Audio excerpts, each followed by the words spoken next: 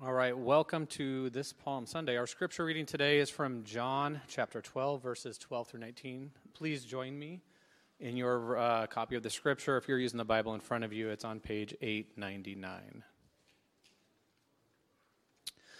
John chapter 12. The next day, the large crowd that had come to feast heard that Jesus was coming to Jerusalem. So they took branches of palm trees and went out to meet him, crying out, "Hosanna! Blessed is he who comes in the name of the Lord, even the King of Israel."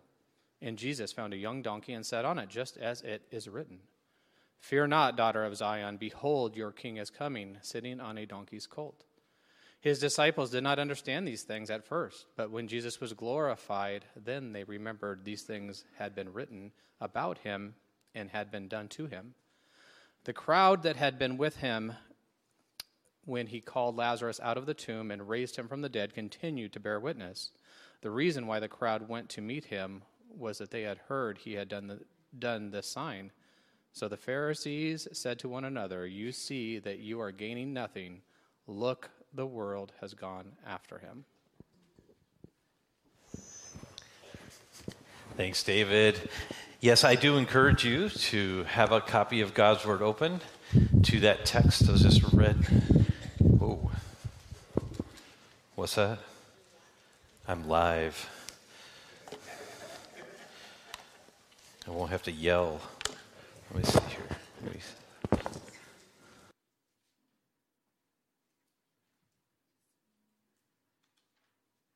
Okay, we'll see how that goes. Is that any better? Boy,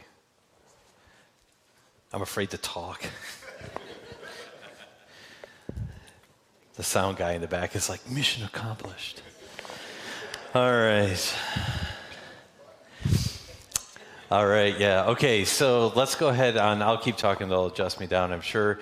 John chapter 12 is a text that I find myself in most Palm Sundays. When I looked at my preaching sermons that I had, in my files, most Palm Sundays, or a lot of Palm Sundays, I end up in this text. Obviously, there's other texts to choose from, but I think John just absolutely, he captures some of the ethos really, really well. And to say that the events of Palm Sunday, that first Palm Sunday, are significant is an extraordinarily understatement. What had happened, I don't think we can fully comprehend it. One of my goals is to try to get us partially there, but I don't think we can fully comprehend all of the significance of what was happening in this text here and on that day here. Jesus, he has just done some great miracles. The time has come, and it is no turning back here. This is it. And it's just a wonderful day in many ways, but a lot of different emotions that we're going through this. And so what I hope to do today in this sermon is going to be very simple. It's going to be more of a kind of a teaching, just kind of walking us through what we can learn from this and what things mean a little bit. My goal is that we see Jesus as Jesus deserves to be seen. Okay, my prayer is that for some people, you're introduced to Jesus in a way that maybe you have never met him before. For other people, my prayer is that you have a renewed passion for who Jesus is. And so today is all about Jesus, right? It's all about who he is and the hope that we have. In fact, I'll say this, and then we'll pray and we'll begin.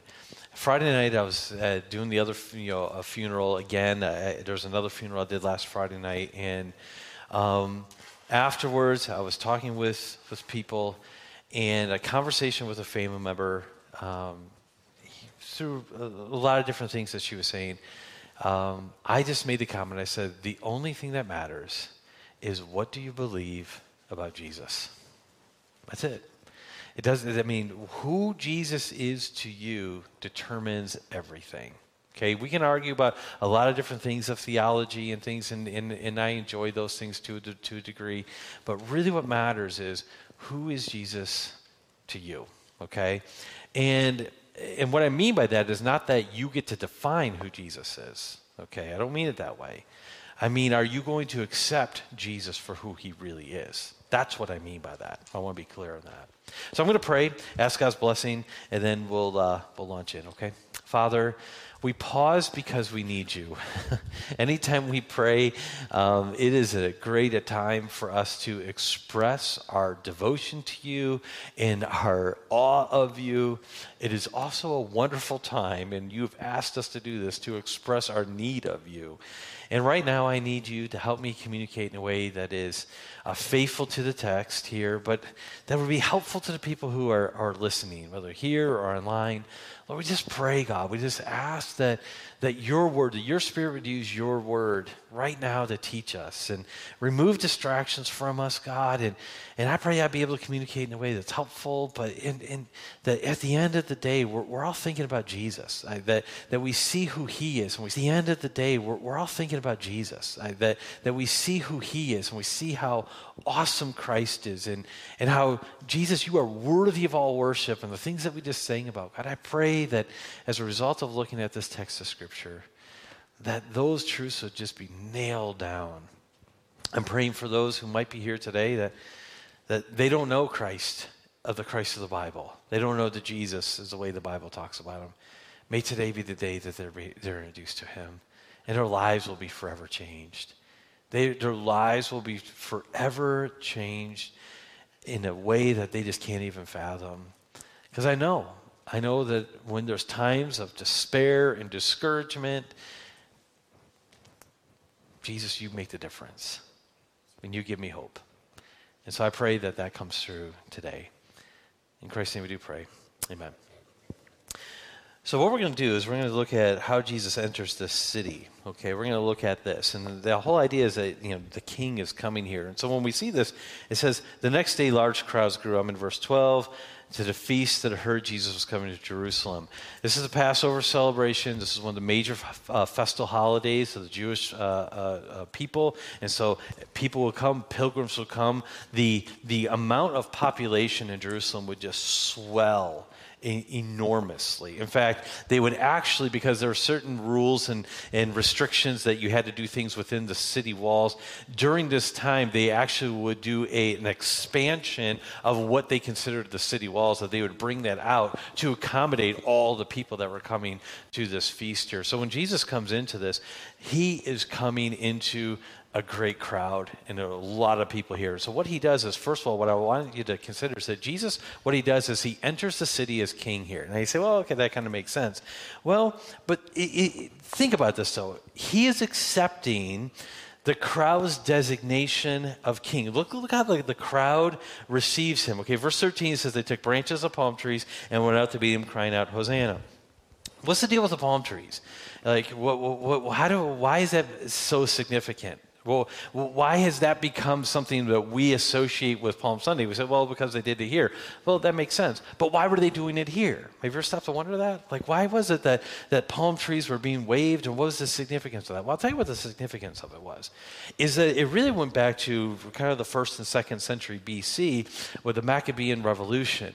Simon had expelled the Syrian invaders from the temple and from the city of Jerusalem.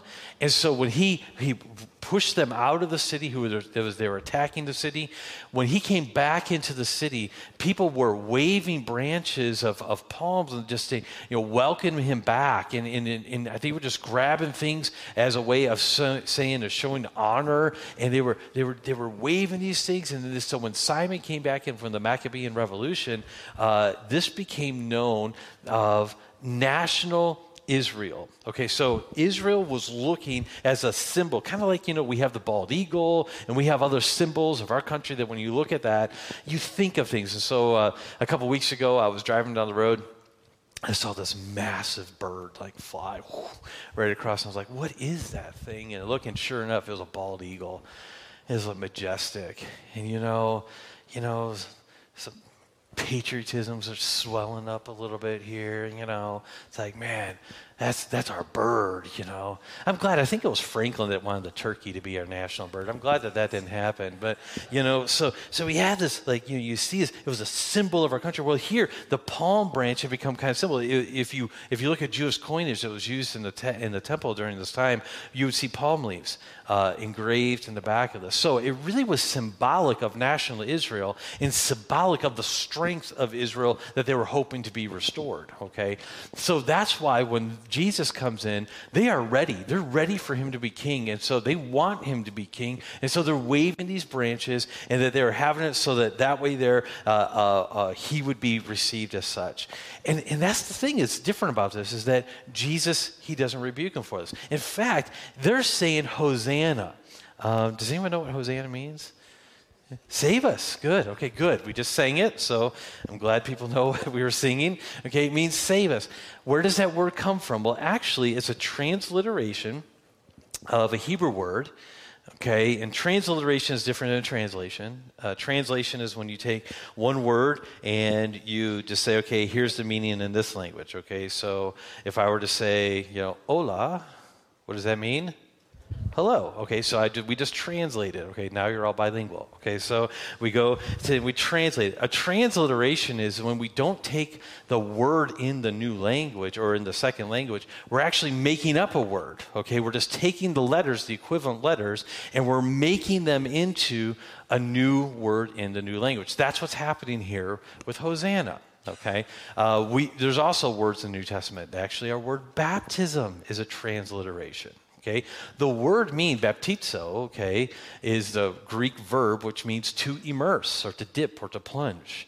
Well, I won't get into all the reasons why, but in the 1600s, when they were making a translation, they actually just took, instead of translating the word, they transliterated it and just took the beta, which looks like a B, and the alpha, which looks like an A, and the pi, which looks like a P. And so they just went through and they transliterated it, okay? That's what's happening here. And it's all about this word of save us. Now, the reason why I'm taking time to explain this is because they would have understood exactly what was being said here. In fact, if you were to go back and if you're taking notes, just write down Psalm 118:25. Okay, so Psalm 118:25. That's a messianic psalm, if you will. And what's happening there is that there's actually a line in there where it says, save us, we pray, O Lord. Okay? And so this is the word here that's being said here. So when Jesus is entering the city, they're waving branches. They're saying Hosanna, which was a very clear statement of asking for salvation. In fact, it was almost like, save us right now. There's an immediacy to it. And so he's saying, save us right now. Later on, in the 1st and 2nd century AD, we're going to see there's a document called the Didache that becomes the church manual. This word is used as praise of God, okay? All that to say, the reason why I'm taking time to walk us through that is because Jesus is accepting what this crowd is doing. That is very different. Very much so different than what had happened before. In John chapter 6, okay, so that'll be another reference you could write down here. I didn't put this on the screen, but John 6, verse 15. In John chapter 6, we see just a few pages before, we see that Jesus, this was after a miracle when he fed the 5,000, that there was the crowd there that they were wanting to make him king then. John chapter 6, verse 15. And Jesus withdraws from them because his time had not yet come. Okay? So this was not the first time that crowds wanted to make Jesus king. But this is the first time Jesus accepts it. He rides in on a donkey. Now, what is that about? Why is that so significant? Well, there's a lot of teaching on this. There's a lot of teaching on this. One of the things is that people talk about how that is because it's an expression of humility and peace. That's possible, and that's definitely probably part of it, okay? But it was not unusual for kings to enter into a city on a donkey. They didn't always ride the war horse. In fact, it was often that they would ride. If you look in cultural history, in Jewish history, that's what happened. Okay, in fact, Solomon is even talked about as entering into the city on the back of a donkey. So what's happening here is more than just that symbolism. Jesus is fulfilling Scripture. In what do we have here? Verse 15, we have a quote there. And some of your Bibles tell you what quote that is from, all right? What's the quote from? Where's it from? Zechariah, right? What chapter?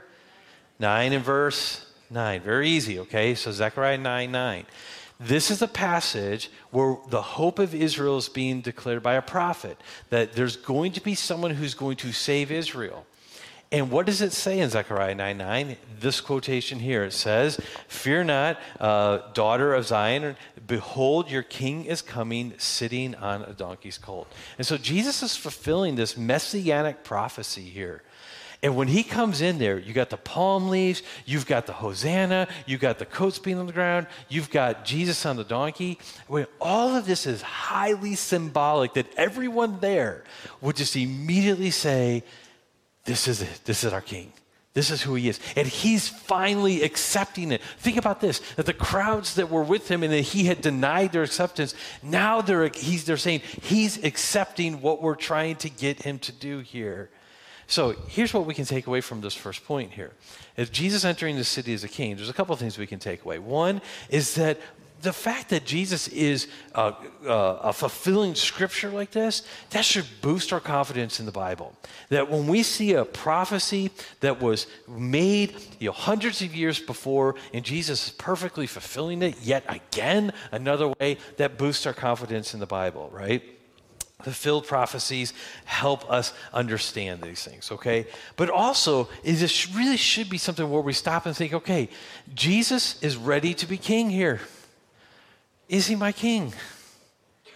That's something that we have to wrestle with here. This is something that, and again, we're going to see how it's a different type of kingdom than what maybe they were thinking of. But the reality is, before we get to there, the reality is are we ready to make Jesus king? Are we ready to embrace Jesus king of our lives? Is he really in rule and reign over your decisions? The decisions that you have to make on a daily basis, or those major decisions, or even the minor ones that you have to make, where does Jesus fit into that decision-making process?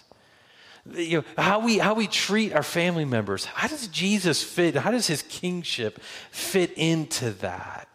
You see, we're people that do things that we just want to do. And I'm the same way, right? I mean, we are people who we want to do what we want to do. It is something that is like in us that we just want to do what we want to do.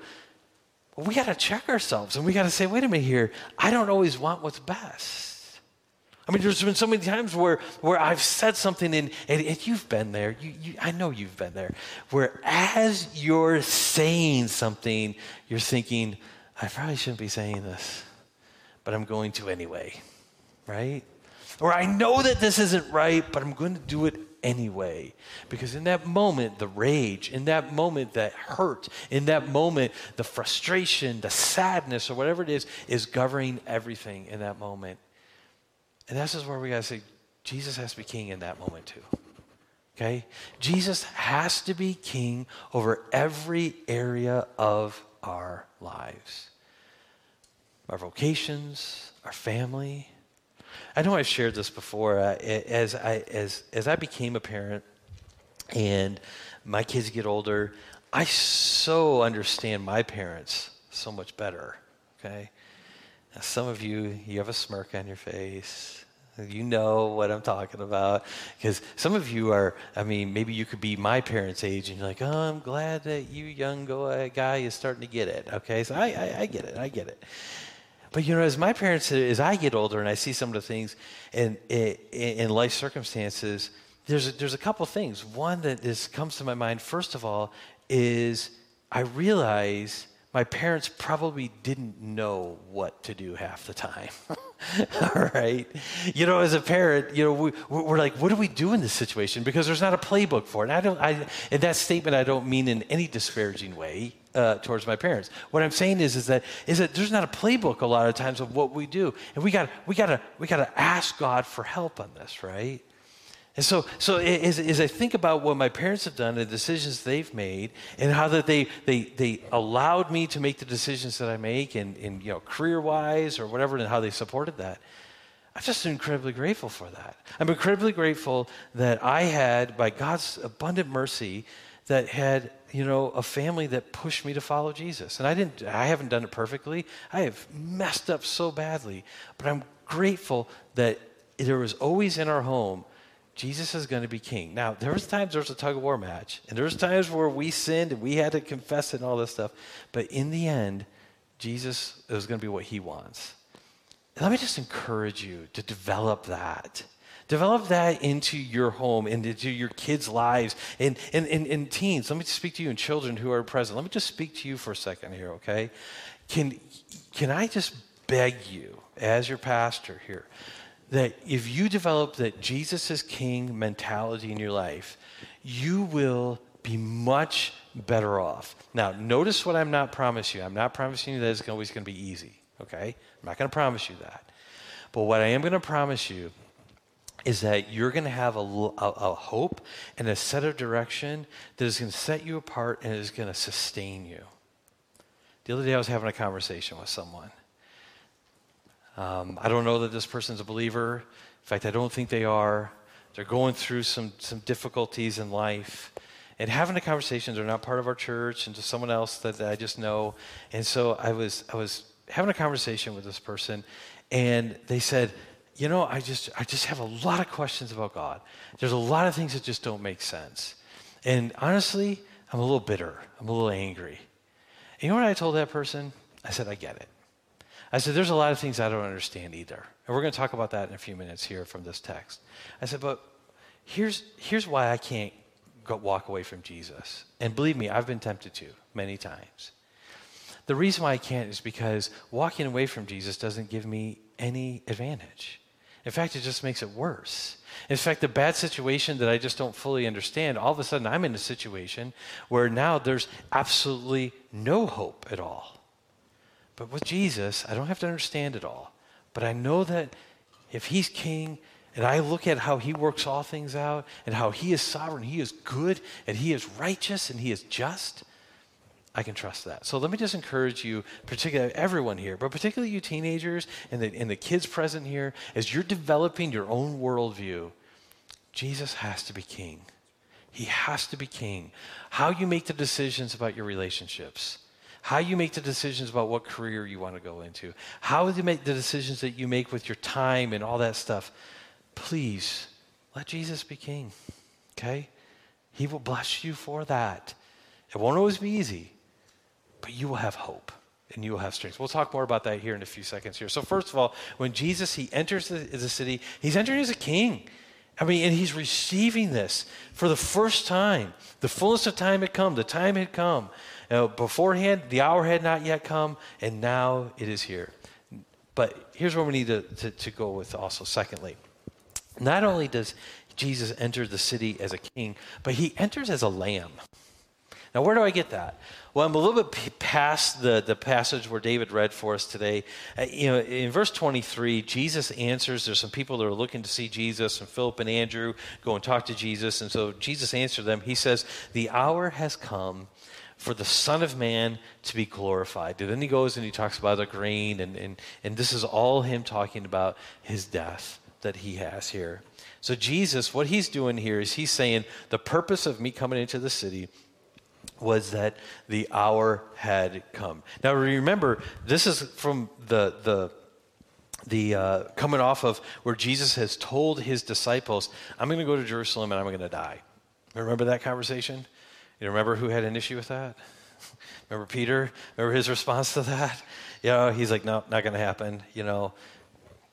FYI, Jesus wasn't king in that moment. Okay, all right. He says, nope, not going to happen. What does Jesus say to him? He says, get behind me, Satan. He says, you're an adversary. You're being adversarial toward my plan here.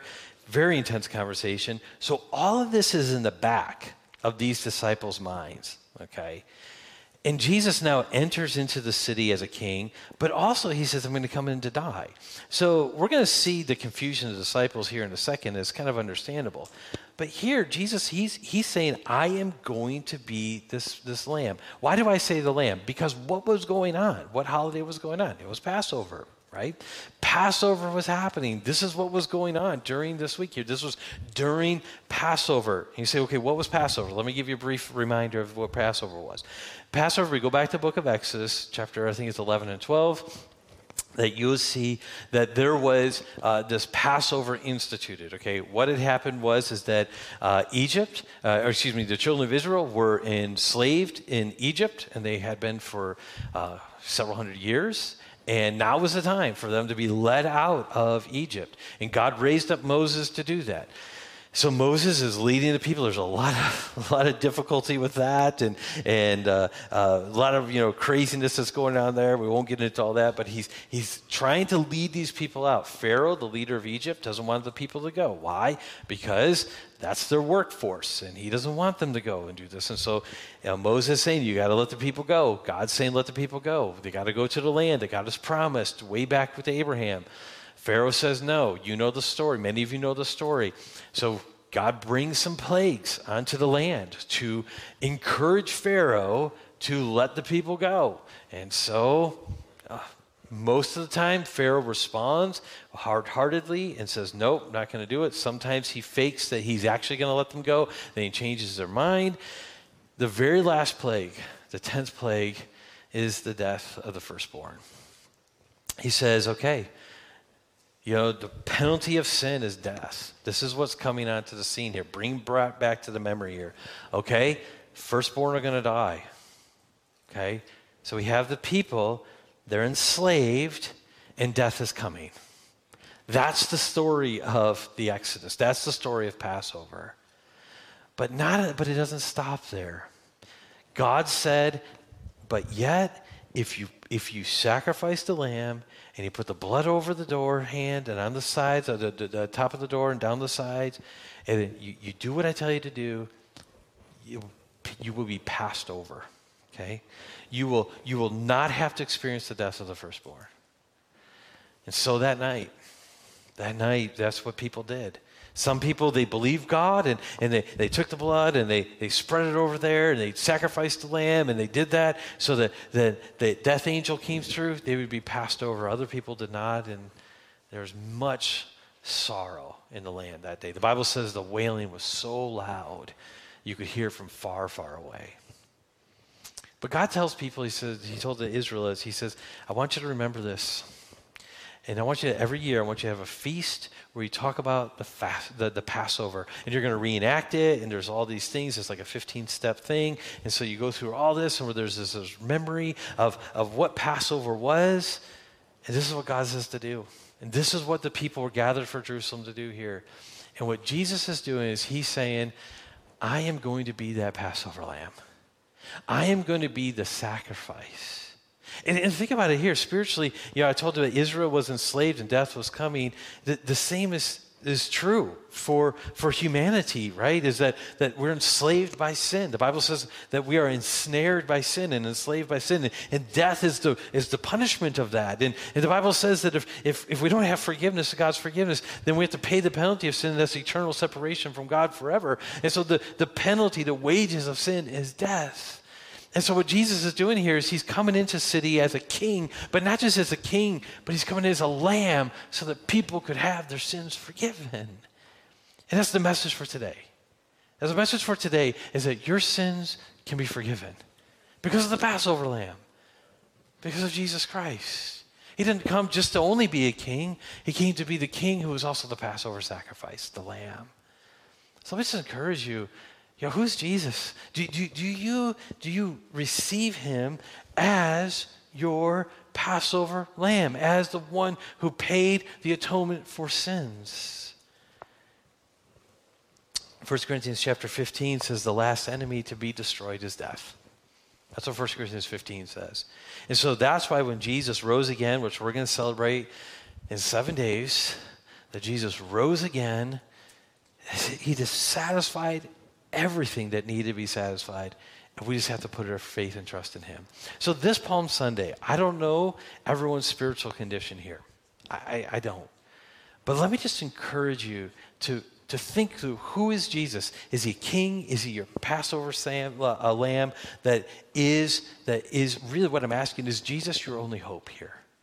And so let me encourage you. You call upon the name of the Lord to be saved. You look at Christ. Now you say, okay, Jeremy, I've been part of church for a long time. I've been here. I'm a believer in Jesus Christ. Yes, what do you have for me today that would be helpful to me? Okay, because I'm already trusting in Jesus as my Savior. What do you have for me? I don't have anything else. I have that Jesus is your hope. Okay, that's what I have, right? That's because that's what the scriptures teach. Please, let's not move past that. Let's not just say, oh, I've got to get, beyond this. Jesus is your hope. And so then when he's your hope and you're trusting him as the Passover lamb, that's when you can lovingly and you can graciously and you want him to be the king in your life. So Jesus is the lamb. He's the king. But I need one other thing, one other point I just want to make as we start to wrap this up, is when Jesus entered the city, he didn't just come as a king, he didn't just come as a lamb, but he entered the city really to a mixed reception. I've already alluded to this as we've gone throughout here, gone through the text here, but we see crowds. Some people think that there are two crowds mentioned in this text. Some people think it's one. It could be either one. It doesn't really matter. But there's a crowds that are represented here. We have the disciples, and then we have the Pharisees. So let's talk about this. First of all, there's an excited crowd that is there. I've already mentioned this. I told you that the larger crowd, they gather together, they're feeding off of each other, the energy. Have you ever been in a situation where there's a lot of people gathered? I mean, people feed off the energy of each other. This is why sporting events, they draw large crowds, and then people start, the frenzy gets kind of built up for the team or whatever. And in a negative sense, this is the danger of mobs, right? Is that individuals will do things that they never would do as an individual unless they were part of a larger group, right? So they feed off the energy of each other. Well, this is what's happening here. There's this frenzy that's getting built up, this messianic frenzy, because understand there's a mention of a miracle in this text in verse 17, and that's the raising of Lazarus. When Lazarus was raised, I mean, we cannot overstate the significance of that. And this is one of the reasons why Jesus waits. Remember, Jesus waited until Lazarus died before going. Jesus knew what was going on here. This was all part of the plan. But he goes, he hears that Lazarus, his friend, is sick. He waits, then he goes, and he heals him, he raises him from the dead. The people there, when they saw that was like, that is it. And you can kind of see this in chapter 11 here. Look at chapter 11, just the next page back. It says in verse 45, many of the Jews, therefore, who had come with Mary and had seen what he did, talking about the raising of Lazarus, they believed in him. Okay? They believed in him. And then it says, and some of them went to the Pharisees and told what Jesus had done. So the chief priests and the Pharisees, they gathered a council and says, what should we do? For this man performs many signs. If we let him go on like this, everyone will believe in him, and the Romans will come and take away both our place and our nation. Here is the real reason why Jesus was killed, is that they didn't want any problems with Rome. They did not want Rome to give them problems. They thought that Jesus was going to cause a lot of problems, these Pharisees, that he was going to cause a lot of problems because people were starting to follow him. And they weren't following the Pharisees any longer. So many who saw this miracle, they believed. And those who missed the miracle, they wanted to see more signs.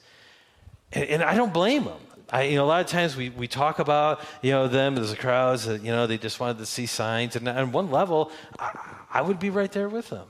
I mean, is Jesus doing these miracles? Who wouldn't want to see more of that? But here's the difference. Here's the problem with the excited crowd, is that the crowd was ready for Jesus to meet their needs, but they were not ready for Jesus to be their God. Okay?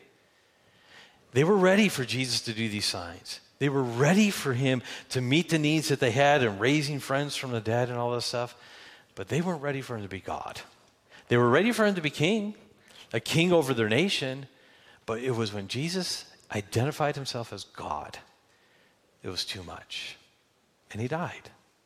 So the question is, for us, are we content with Jesus just being the one who's going to intervene in our life every so often and meet our needs? Or do we want him to be our God? And again, I talk with everyone here, and including the teens and the children here. Develop this now. Develop this now, that Jesus is not someone who's just going to we run to during times of difficulty. Should you do that? Yes, absolutely. But he's got to be your God. And you say, well, man, I'm just going to pick a number. Man, I'm 13. Leave me alone, okay? Jesus needs to be your God, okay, at 13 years old. You can believe in God at 13 years old. You want to be independent in so many other areas, right? I know you. You're probably begging for your parents to let you drive already, okay? All right? Jesus can be your God, okay? But I'm not just speaking to teens and children here. A lot of times we as adults, we just start to go down the road of, Jesus just becomes the one that we just kind of lean on in times when things get really bad. But he's got to be our God each and every day. So there's an excited crowd. But then secondly, there are some confused disciples. I've already alluded to them, so I won't spend a lot of time on them. But what I'll say is that we know that from Acts 1 that the disciples thought that Jesus was going to set up a national reign with Israel. In fact, that's what they asked after the resurrection. They said, okay, now are you going to do this? So we know that this was in the back of their mind all the time. So when Jesus enters the city riding on a donkey instead of a war horse, they probably were a little confused by this. And in the back of their minds, they were still trying to process what Jesus was telling them, that he, as I mentioned earlier, that when he gets to Jerusalem, he's going to die. They didn't want him to die. But here, when they get to the city, they were probably half expecting Jesus to be met at the city gates and incarcerated and carted off because of what Jesus had told them was going to happen. And so that when Jesus shows up, though, now the people are waving branches and they're singing Hosanna and they're wanting to make him king. This had to be just, very confusing to the disciples. They said, well, did Jesus change his mind? Has the plan? What's going on here? What's happening here? They're thinking about this. For the first time, they've seen Jesus accept this, and on top of that, he's accepted the king designation. So wait a minute, has the plan changed again here? What's going on? Because they heard Jesus say, now's not the time, now's not the time. So now they're saying, wait a minute, maybe it's the time is right now here. Maybe Jesus will be able to set up the kingdom without dying in the process. Can you see the confusion that they probably had? A lot of times we're pretty harsh on the disciples, and maybe rightfully so at times. But this had to be confusing to them. But then we have this desperate opposition here. At the end, we see the Pharisees are saying one to another. I'm in verse 19. You see that you're gaining nothing. Look, the whole world's going after him. What's going on there? But they're saying that we've been trying to stop him. We've been trying to discourage people from following him, and it's not working. Everyone's wanting to follow him. They're getting more and more desperate. John has already clued into the panic that's setting in amongst the Pharisees in that text that we read earlier in chapter 11, verse 48 that I said. Then in verse 49 it says, and this is John 11, and one of them, Caiaphas, who was the high priest that year, said to them, you know nothing at all, nor do you understand that it is better for you that one man should die for the people, not that the whole nation should perish. He says this not on his own accord, but being high priest that year, he prophesied that Jesus would die for the nation, and not for the nation only, but also to gather into one the children of God who were scattered abroad. So from that day on, they made plans to put him to death. And so they're trying to kill Jesus because they're seeing people follow after him. They are getting more and more desperate in trying to oppose Jesus. So this is the mixed responses you got. What can we learn from these? Well, we can learn from the crowds that we must accept Jesus as God and not just as someone who is there to meet our needs, although he is there to do that. We can learn from the disciples that we can trust Jesus even when we are confused about what he's doing. One of the things that I try to be transparent as possible. I don't always understand everything that God does. I don't. No amount of time as following Christian or studying the Bible is going to perfectly help me understand everything that Jesus does because he's God, I'm not. But when I look at what he's doing here and I look at the scriptures, I can say, okay, I don't have to understand, but I can trust. I can trust him. So we learn that from the confusion of the disciples. They didn't understand it, but it worked out as what was best. And we can learn from the Pharisees that opposition is futile. Jesus will reign. He will always reign. And so what we've done here today in this Palm Sunday sermon, we've looked back at how Jesus entered the city on that first Palm Sunday. Entered as a king, entered as a lamb. We saw the response that he got. But I need to close by just reminding us of this, that we are waiting for Jesus to return right now. We're waiting for him to come back. Just like, this triumphal entry here, the people were waiting for the Messiah to show up. We're waiting for Jesus to come back. In John 14, he says, I will come again and will take you to myself, that where I am, you may be also. So here's my question. Are you ready for Jesus to come back? Some of you are like, absolutely. Yes. And maybe that's coming from a statement of faith. And maybe that's coming from a statement of life of experience. But I would also venture to say there are people in this room who are saying, not yet. And again, I understand some of those reasons. But let me just say that we need to be ready for Jesus' return. We need to be praying for that. We need to long for that. But he's going to come back. And the Bible says no one knows the time or the hour. Comes back. And we got to be ready for that. Your king is coming. Are you ready? The Bible talks about how that Jesus told parables about this, and talks about how that he gives metaphors. The New Testament authors give some metaphors about this. But there's a passage, I believe it's in the book of Hebrews, that the exact reference is escaping me. I apologize, but it talks about how that it's possible for us to be ashamed at his coming. I wouldn't be a good pastor if I didn't just urge you to say, you got to be ready for Jesus' return. Follow him as king. Embrace him as the lamb, the Passover lamb.